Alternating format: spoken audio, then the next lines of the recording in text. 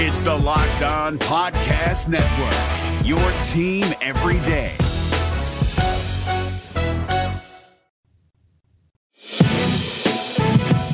It's the Locked On Podcast Network, your team every day.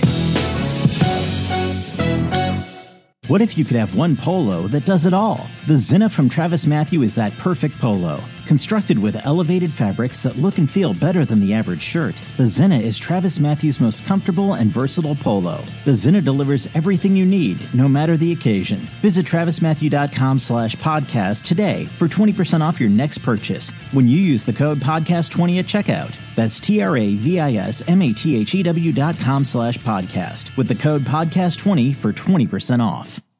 What's going on, Blue Jays fans, and welcome to another episode of Locked On Blue Jays as part of the Locked On Podcast Network. I'm your co-host, Lucas Weiss. We have a busy Monday episode for you listeners, but I just want to first of all say thank you so much to all the listeners who make Locked On Blue Jays your first listen of the day. Of course, you can find my work on Twitter at WeSports, where I appear in Sportsnet, ESPN's The Undefeated, the Toronto Star, as well as play-by-play broadcasting for Saga 960 AM radio. Of course, Locked On Blue Jays is free and available on all podcasting platforms, including Spotify, Apple Podcasts, and Stitcher. You are Locked On Blue Jays, your daily Toronto Blue Jays podcast. Part of the Locked On Podcast Network, your team every day. As I said off the top, we have a very busy episode. We're going to be welcoming in Kevin Weiss later on the show. He's the co-host of the Locked On Rays podcast. It'll be our first crossover pod where we bring some of our Locked On co-hosting colleagues in to chat about the division and the teams and all that fun stuff. But first, let me talk to you about DirecTV. Yes, once again, this episode brought to you by DirecTV. Now, I want to tell you about a simple way to get all the entertainment you love without the hassle. DirecTV Stream brings you live TV and on-demand favorites together like never before, which means you can watch your favorite sports, movies, and shows all in one place. And the best part, there's no annual contract. So stop waiting and get your TV together with DirecTV Stream. You can learn more at directtv.com. That's directtv.com. This episode is brought to you by Brex. Disrupt the industry, banish mediocrity, and take big chances. But first, take advantage of Brex. They help you get a corporate card with higher credit limits, no personal guarantee, and best-in-class rewards. Plus, you'll receive easy expense tracking and no fee wires and payments. See why Brex is the card of choice. To get started today, visit brex.com/Spotify.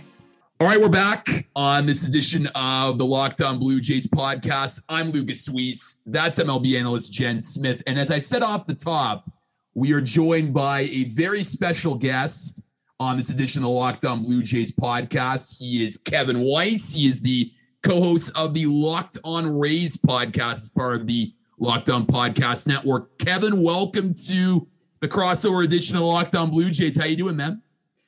Doing well. Thank you, Lucas and Jen, for having me on. I'm kind of aching for more baseball. It's crazy that the season's over, and I wish that the Rays, a lot of people in our part of the U.S. wish that the Rays made it a little bit further, but there's always next year. There's always next year.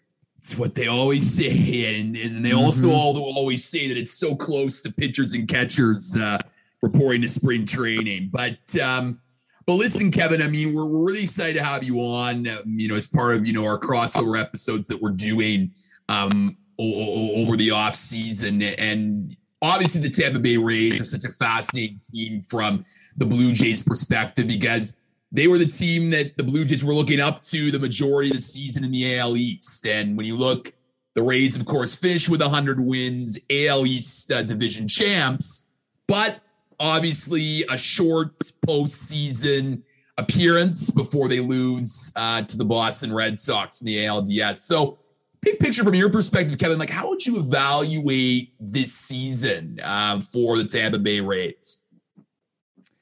Yeah, that's a really good question there. I would say they definitely exceeded expectations in the regular season because, I mean, if you look at some of the prognostications heading into 2021, some people expected and some outlets expected the Rays to finish as low as third or fourth in the division after the letting go of Charlie Morton and the trade of Blake Snell, and how much the Rays had to do to pull things together. But I would say they exceeded expectations in the regular season and then underwhelmed in the postseason, because again, this was the team that finished the regular season with the best record in the American League. They set a franchise record in runs scored. They had one of the best ERAs in baseball. They were, kind of on a roll for a little bit there, and to see it just kind of collapse in 4 games in the ALDS was really disappointing, especially where, game 1 of the ALDS where they won 5-0,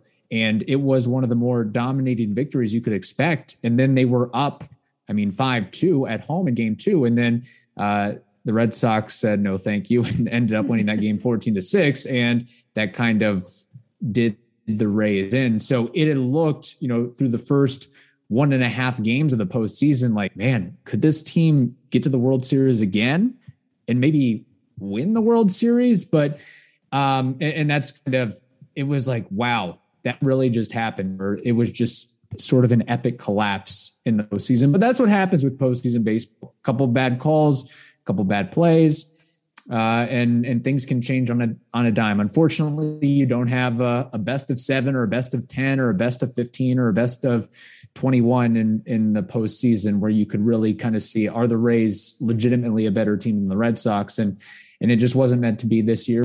Kevin, you mentioned the talent that this Rays team had last season. And, for a really long part of the season, the Blue Jays were the first in the major leagues in terms of run differential. And then the Rays ended up surpassing them and finished 4th in that category. And so I'm wondering, from your perspective, what accounted for that? Who really stood out to you in 2021? Yeah, that's a great question. There were so many players that emerged and had career years. You look at a guy like Mike Zunino, who the Rays actually just picked up his $7 million option. So he's going to be returning. He was one of the best sluggers from the catching position. Nobody really expected him to have a 5.59 slug and 33 home runs, nor did they expect, Brandon Lau to stay healthy for a full season and to hit 39 home runs from the second base spot. But I think what really helped, this team, the Rays, they're kind of leaning into the approach of 3 true outcomes: home runs, walks, and strikeouts. And you can see that in the numbers and the statistics that they bring to the table. But they're also a pretty athletic team too. So they really make a point to steal bases when the opportunity presents itself, or to take the extra bag, whether that's going first to third, sometimes first to home, second to home. So they do have some athletes, which really helped with the runs scored and everything that's tied into that. But you talk about, what allowed the Rays to kind of bring up or improve their run differential. Of course, they did add Nelson Cruz at the trade deadline, or right before the trade deadline, and that beefed up the lineup a little bit. Now, he was a little bit, disappointing, didn't quite live up to the expectations that we had seen from him with the Twins, but he still struck fear, and his presence still probably helped elevate the play of others within the lineup. And then Wander Franco, this guy is, I would not be surprised if next season, the year after, if he's starting to be in the conversation for MVP, because when he was called up in June, it took him some time to settle in. It took him about couple months to really settle in and find his footing against major league pitching, high velocity pitching, some of the nasty breaking balls that you see at the big league level compared to single A or triple A.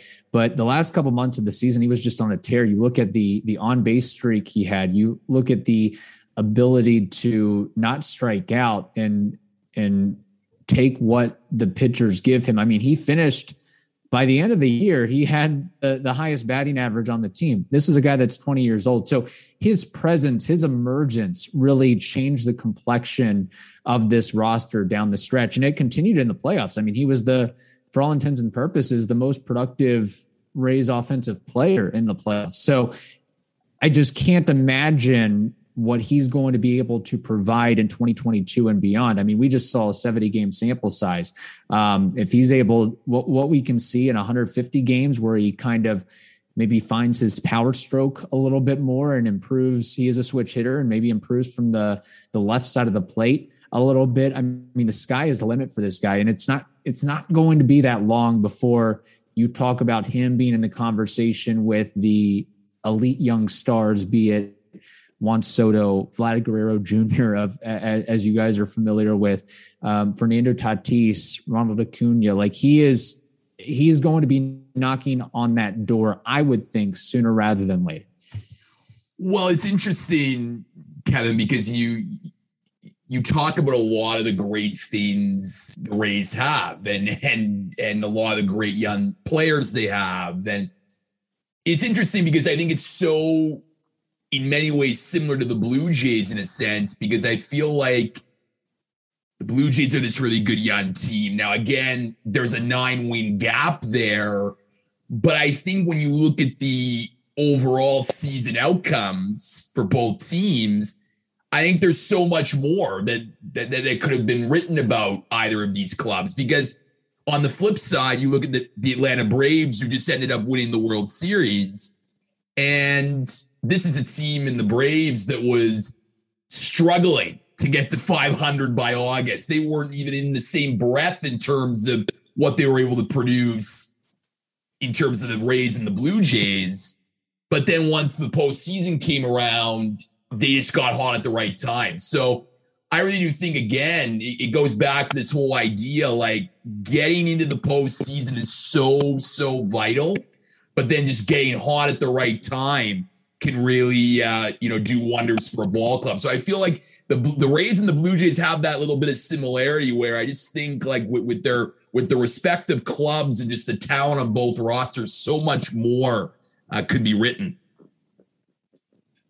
Certainly, yeah. And it's going to be, I think, the AL East, for better or worse, is going to be a really, really fun division, a really challenging division over the next couple of years. We know the Yankees are always going to spend, and they're going to be after some high-priced free agents. I wouldn't be surprised if we see Carlos Correa and pinstripes before long, and then you just see the development of Bo Bichette and Vlad Guerrero Jr. and guys like Teoscar Hernandez. And I mean, if you guys bring back Robbie Ray and Marcus Semien, I mean, that offense is no joke. And it always seemed like a battle, a tough test when the Rays and the Blue Jays face off. There's always some quirkiness. There's always some fun, entertaining, lively games. And the Blue Jays got hot at the right time. They came up a little bit short. And then you look at the Red Sox too, with the leadership of Chaim Bloom. They're going to, I did not expect them to be as good as they were this year. So, and I think their trajectory is just going to continue to be up. So I would not be surprised if next year is another season where you have, 4 teams that are fighting for 90 plus wins. And it could come down to the last week and a half of the season to determine who makes the playoffs and who doesn't make the playoffs. And, the Orioles are, I think for the next little bit going to be the laughingstock of the league, but they also are really leaning into this slow rebuild. And before long, they're going to have guys like Adley Rutschman and Grayson Rodriguez, and they're going to be better than, they can't be much worse than they have been already. So they're going to maybe, a wrench in the conversation as well. But it's so funny how we talk about, the Blue Jays or the Braves winning the World Series. And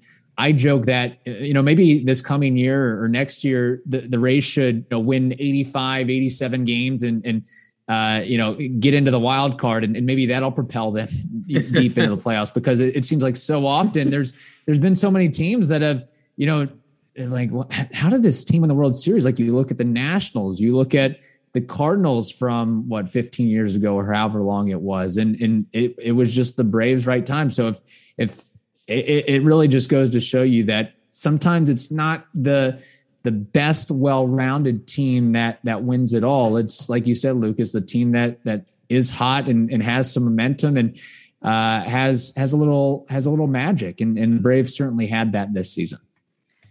Kevin, you described facing the Jays as being a tough test, a battle, fun and entertaining. entertaining, quirky. I've got to say, from the perspective of a lot of Jays fans, facing the Rays, particularly if the Jays are going into the Trop, is a nightmare. It's like things that happen against the Rays almost serve as nightmare fuel for Blue Jays fans. I'm curious, how Rays fans view the rivalry with the Jays. And I'm also, let's just get at that quirkiness from this season, sort of what the conversation is surrounding Cardgate.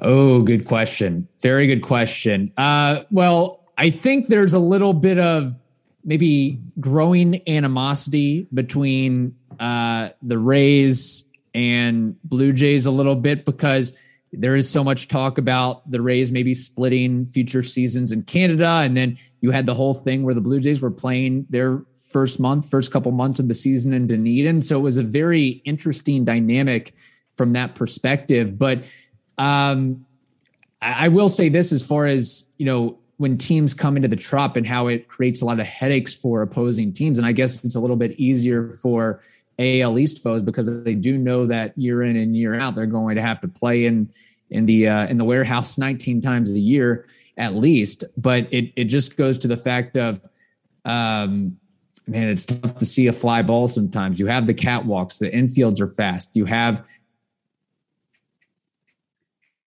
it's play, and it might be described as the best home field advantage in baseball, or the best home field advantage in sports. So that's something that it's so funny, because when opposing teams, especially National League teams, come in that aren't familiar with the terrain and the territory of the Trop, it's like a circus. You cue the circus noise, because there's so many mistakes and errors that are made. Because what you see a lot of times is you see maybe a bouncing ball in the outfield, or a short hopper, and it just bounces over the head of the outfielder, because they don't realize that when it hits the artificial turf like that, it just goes flying. And sometimes it'll turn what would be, a single into a triple, because it gets past that defender. So there's so many little quirks and things like that come into play and work to the advantage of the Rays, because it's their home ballpark. They know how to play the dimensions and play it to their strengths. But as far as Cardgate, oh man, I don't know where to. I thought that was over and done with, but I guess that might be a recurring theme. Wow. It's one of those things where I think there's some homerism from Rays fans that they kind of defended what Kevin Kiermaier did. And the argument around these parts is, well, Alejandro Kirk should have, if that card is that important, you need to make sure that isn't going anywhere. And if you do lose it, make sure you can collect it real quickly. Don't let that thing hit the ground. Make it like a keys, wallet, phone situation. You don't let that out of your sight. You always have it with you. And I think that's kind of the perspective that Rays fans took. Yeah, it was. And I think it was more of, they looked at it as gamesmanship compared to outright cheating. I don't know how Blue Jays Nation takes it. I would think they take it a little bit differently, but that's kind of what the opinion was here in Tampa Bay, I would say. Well, I would say, just to jump in, and Jen, correct me if I'm wrong, but I mean, I would argue that now the rivalry is ramped up even more because of Cardgate. I would agree.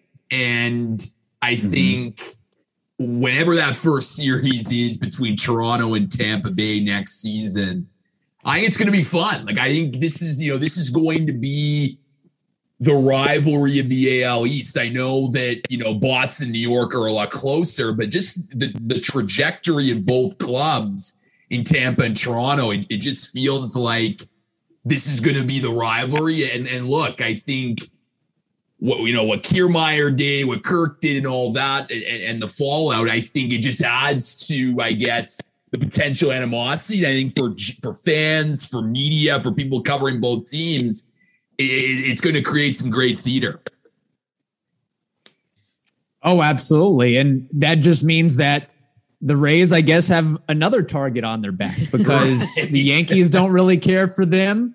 The Red Sox don't really care for them. And now the Blue Jays evidently don't really care for them. And it was funny because there were so many, players and fans alike connected with the Tampa Bay Rays that said, we want to face the Blue Jays in the playoffs after the whole Cardgate situation. And then after Kevin Kiermaier got beamed at the end of that ball game there. So there is, I wouldn't be surprised. And especially after Charlie Montoyo said it was water under the bridge, or however he said it, agua under the bridge, I guess. And apparently it wasn't, or the team, the pitching coach, the individual pitcher went against Montoyo's rhetoric there. So there is going to be some, and that's, it's good for baseball. It's good to have some heated rivalries, some back and forth. It's great that these guys get along and they train and work out together in the off season and they share agents, but it's part of the theater. It's part of why we enjoy sports, is because of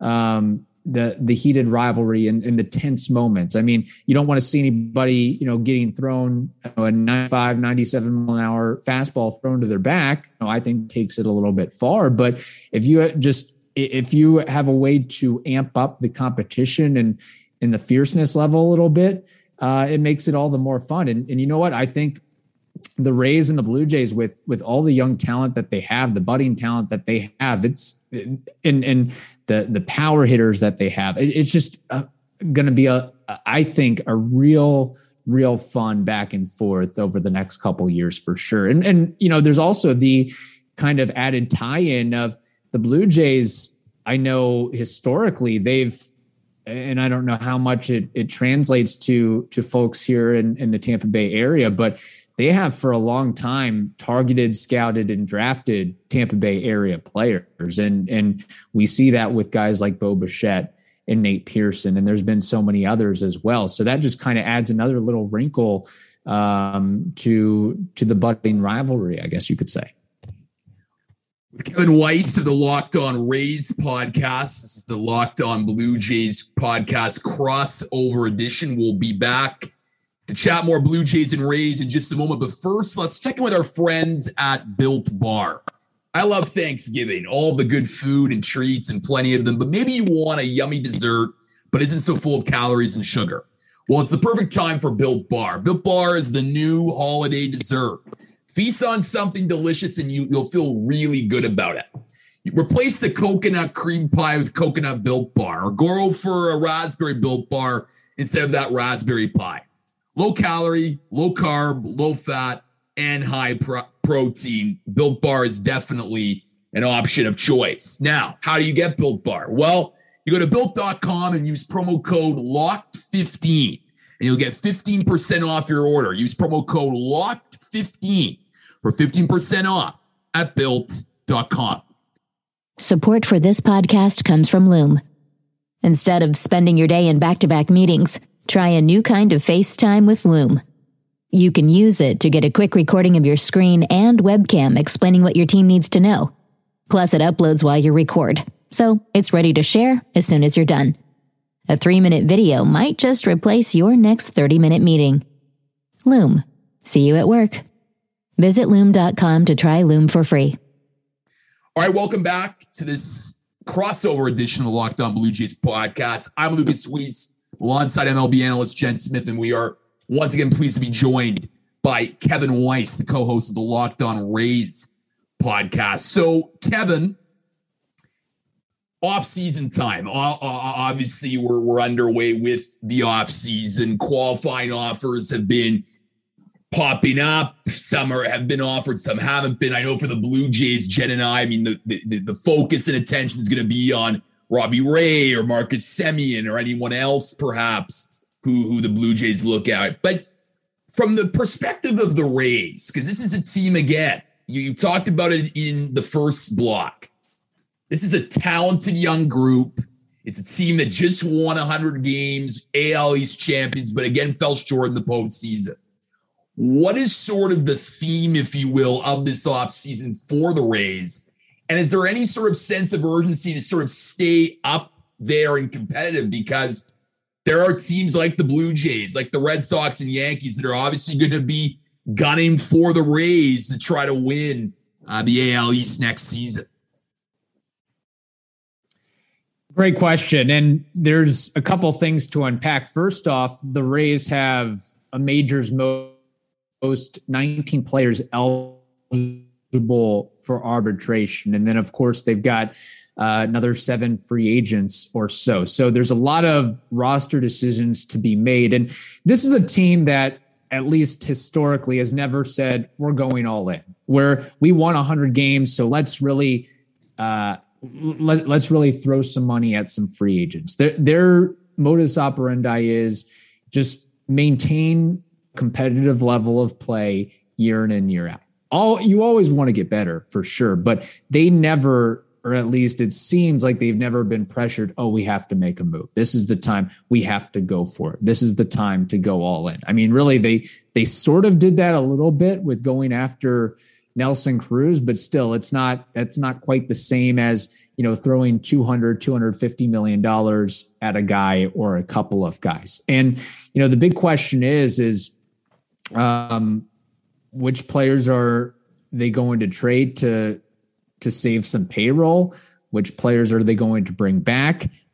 They've got a talented farm system. They always do. And at some point you've got to make way for the 40-man roster crunch. You've got to add some guys that are eligible or subject to the Rule 5 draft. So that's, a handful of guys that the Rays have to think about. And then you've got some really good prospects, offensive prospects at least, knocking on the door. Vidal Brujan, Taylor Walls, Josh Lowe. So that brings up the question, is this the time that Kevin Kiermaier is traded? Is this the time that Tyler Glasnow is traded, given that he's going through Tommy John surgery and the Rays essentially would have to pay him, $6 million to rehab this year? And the Rays are a very cost-effective, I think would be the term, one of the terms to use for the Rays. They like to pinch their pennies a little bit. So, and those are two pricey players. I mean, Kevin Kiermaier has been an institution with the Rays organization for so many years now, and he's coming off a really good year, but he also is owed some $12 million. And the Rays have a bevy of outfielders already with the likes of Randy Arozarena and Brett Phillips and Manny Margot, who may or may not be back. And Josh Lowe and Vidal Brujan on the come up as well. So that is going to be a tough question to see how that plays out in the off season. And then, they do have some needs too. They do have some needs. So it's just about how they're going to attack those needs. I think that they need some sort of right-handed power bat. I think they probably need another veteran starter back end of the rotation type, sort of what they had this year with Michael Wacha and Ryan Yarbrough to help with the development and the progression of guys like Shane McClanahan and Shane Baz and Luis Patino and Drew Rasmussen.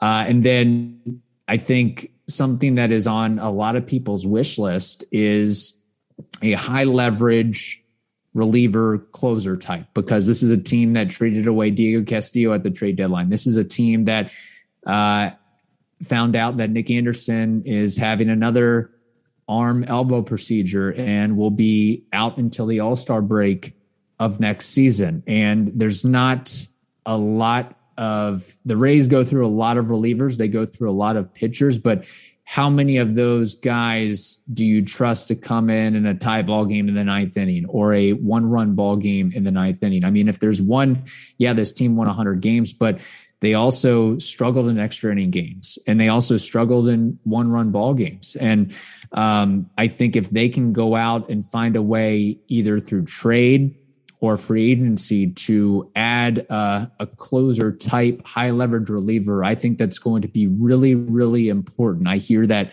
Josh Hader is on the trade market. Craig Kimbrell is on the trade market. In fact, the Rays kind of tried to come up with a creative deal to acquire Craig Kimbrell at the trade deadline that would have involved a combination of Kevin Kiermaier and Tyler Glasnow. So those conversations are being had.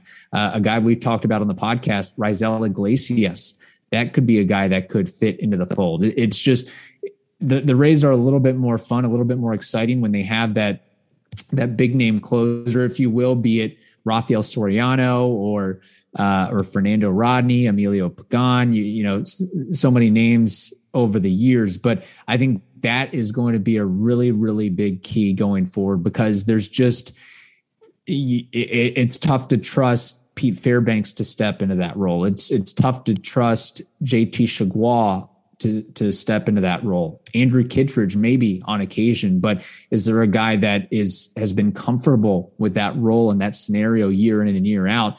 And I don't know if the Rays have that guy. So there are a couple needs here and there that they're looking to fill. But again, this is a team that I don't expect them to have a payroll of 80, 85, $90 million. They're going to continue to sell off assets that get to free agency or their second or third year of arbitration and just promote from within. So there's going to be a lot of movement with the team this offseason, I would expect. It's interesting you mentioned the need for a right-handed power bat, because that's the one area where the Jays are not lacking for sure.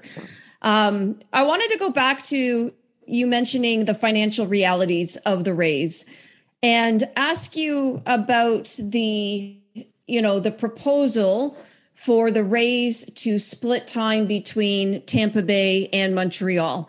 So as we know, Tropicana Field, the lease is up in 2027. There is a search for a new site, potentially to build a new stadium. Splitting time in Montreal might make running the team more financially feasible. And of course, this has garnered a lot of interest here, in Canada. There's lots of Expos fans. I'm wondering, what is the latest information regarding this situation as you understand it right now? Yeah, that's another good question, Jen. And this is something that it's the saga of the stadium situation. And it's been going on for years now, and it's going to continue to progress for the next couple of years. But there's a couple of interesting wrinkles that have recently happened. One, St. Petersburg just elected a new mayor in Ken Welch, which means that Rick Kreisman, who has been very much at odds with the Rays front office and organization and ownership at times, he is on the out. So maybe the new mayor can rekindle talks and have more of positive and fostering conversations with the Rays. Now, also, the Rays have been honing in and looking at a site outside St. Petersburg in Ybor City, and they seem to be building some momentum there of building a stadium in Hillsborough County as opposed to Pinellas County. Now, what this does for the split city proposal and scenario, it's still very much up in the air. The Rays are continuing to double down, triple down, quadruple down, that they say that this is the reality. This is the way it's going to be. And we've seen some of the politicians and some of the elected leaders, city council, county commissioners that have warmed up to the idea of saying, you know what, it's better to have a team for half a season than no team at all. But I don't know I don't know where that conversation is going to go and how things will change in the coming years. But it does seem like, and it's funny because a lot of people still think this is just a ploy. This is just a ploy for the Rays to get a fully funded new stadium, fully paid by taxpayer dollars somewhere, whether it's in the Tampa Bay area, whether it's in Montreal, or whether it's in Nashville or Charlotte, or pick a city. And there's so many people out there that have come out against this plan. Particularly, I don't see how the Players Association would be warmed up to the idea. And we've heard some of the negative conversations from players about that idea. But as of right now, there's not, it's still a lot of talk. It's still a lot of talk, and they still have quite a bit of time, I guess you could say. But that's kind of the latest. It'll be interesting to see what happens with how the new leadership of the mayor changes things, and if this site in Ybor City builds up some steam. No, that's very interesting there, Kevin. A lot of interesting insight, because I know that in the case here in Canada with Montreal, I mean, there's certainly a lot of momentum there. I mean, and some people think, people that, are pretty well in tune with the situation think that, look, a new stadium is going to be built in Montreal, along the waterfront. So it is going to be fascinating for sure. And, and we'll see that unfold, but certainly that those little wrinkles make it a very interesting conversation. Kevin, we don't have much time, but I wanted to ask you before we let you go, obviously so early in the off season, but when you look at this team going forward and going into 2022, are you thinking, similar amount of wins? You think you maybe over 100, at 100, and less than 100? I mean, what are your thoughts? What are your thoughts on this team heading into 2022? Yeah, good question there. It's it's so tough to win 100 games, especially in that division. And I guess I would have to take a closer look and see what the schedule and strength of schedule, how that all plays into the fold. But if I was a betting man, I would definitely say under 100 regular season games. I would think, a window of maybe 92 to 97 wins. I just think with, the Blue Jays kind of continuing to be really good and fully expect the Yankees to improve and the Red Sox to improve. And, even the Rays they went, I think 18-1 against the Baltimore Orioles. Like, yeah, I know the Orioles are bad, but you don't really fully expect a team to go 18-1 against another team in their division. So I would expect, a couple more L's against the Orioles next season, as you would think they would be a little bit better. But I think definitely, 92, 97 wins and a division title is very much in play. A lot of it really kind of depends on, we've talked about the offense quite a bit and some of the bullpen, I don't want to say issues, but things to sort out with that. And it's really about what steps do these young arms take? Does Shane McClanahan take the next step? How much are they going to let Shane Baz, who very well could be an ace in the making with the arsenal that he has? Can Rasmussen develop a third pitch? Is really a legit starter? Is Luis Patino at the tender age of 21 years old? Is he ready to take the next step? Can Yarbrough have a bounce back season? Where are they going to get the rest of those innings from? So, the Rays did something very interesting this past year where they signed a bunch of veteran pitchers and said, hopefully, a couple of these guys work out. They signed Rich Hill, they signed Colin McHugh, they signed Chris Archer, they signed Michael Wacha, and, basically just a couple of those guys worked out. So I think they could do something similar where they just kind of, hey, we're going to sign 4 or 5 veteran starting pitchers for a total amount of like $15-16 million. And hopefully, a guy comes through and can give us 120, 150 innings, or at least help us as a bulk inning guy, something like that, and try to find a way to make it work. Because that's really the big thing is, going from 60 to 162, can you get enough pitching? And even this next year, going from staying at 162, assuming the CBA keeps the games at 162 games, that continuing to find pitch, because you got to have guys that can pitch innings. And if the extra inning rule goes away, that could mean even more of a tax on arms. So finding a way to who's going to pitch every day, how are we going to be able to get through these games and be able to pull out close victories? That's going to be a big question going forward for the Rays. Well, Kevin, we have really enjoyed your insight, your perspective on the Tampa Bay Rays. And this is not going to be the first time that we do a crossover episode, I'm sure, given this budding rivalry that is developing before our very eyes between the Blue Jays and the Rays. Before we let you go, Kevin, where can people find you on Twitter? Thank you. I appreciate that.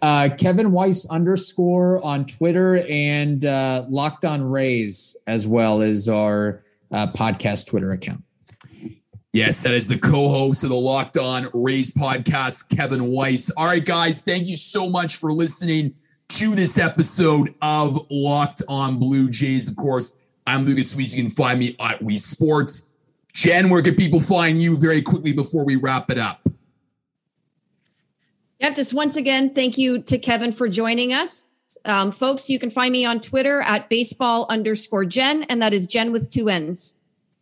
Amazing, yes. And of course, thank you so much for making Locked On Blue Jays your first listen every day. Again, stay tuned for more great episodes from Jen and myself. We're going to be doing a lot more deep dive on the offseason, including, of course, trade targets, pitchers, and hitters. You name it, we will bring you the offseason coverage. Now, make your second listen of the day, Locked On MLB Prospects. Host Aram Layton is a prospect encyclopedia, and he's going deep on the MLB stars of tomorrow. It's free and available on all platforms. Locked On Blue Jays is also free and available on all platforms, including Spotify, Apple Podcasts, and Stitcher. All right, everyone, for this episode of Locked On Blue Jays, I'm your co-host, Lucas Weiss. We'll chat again soon.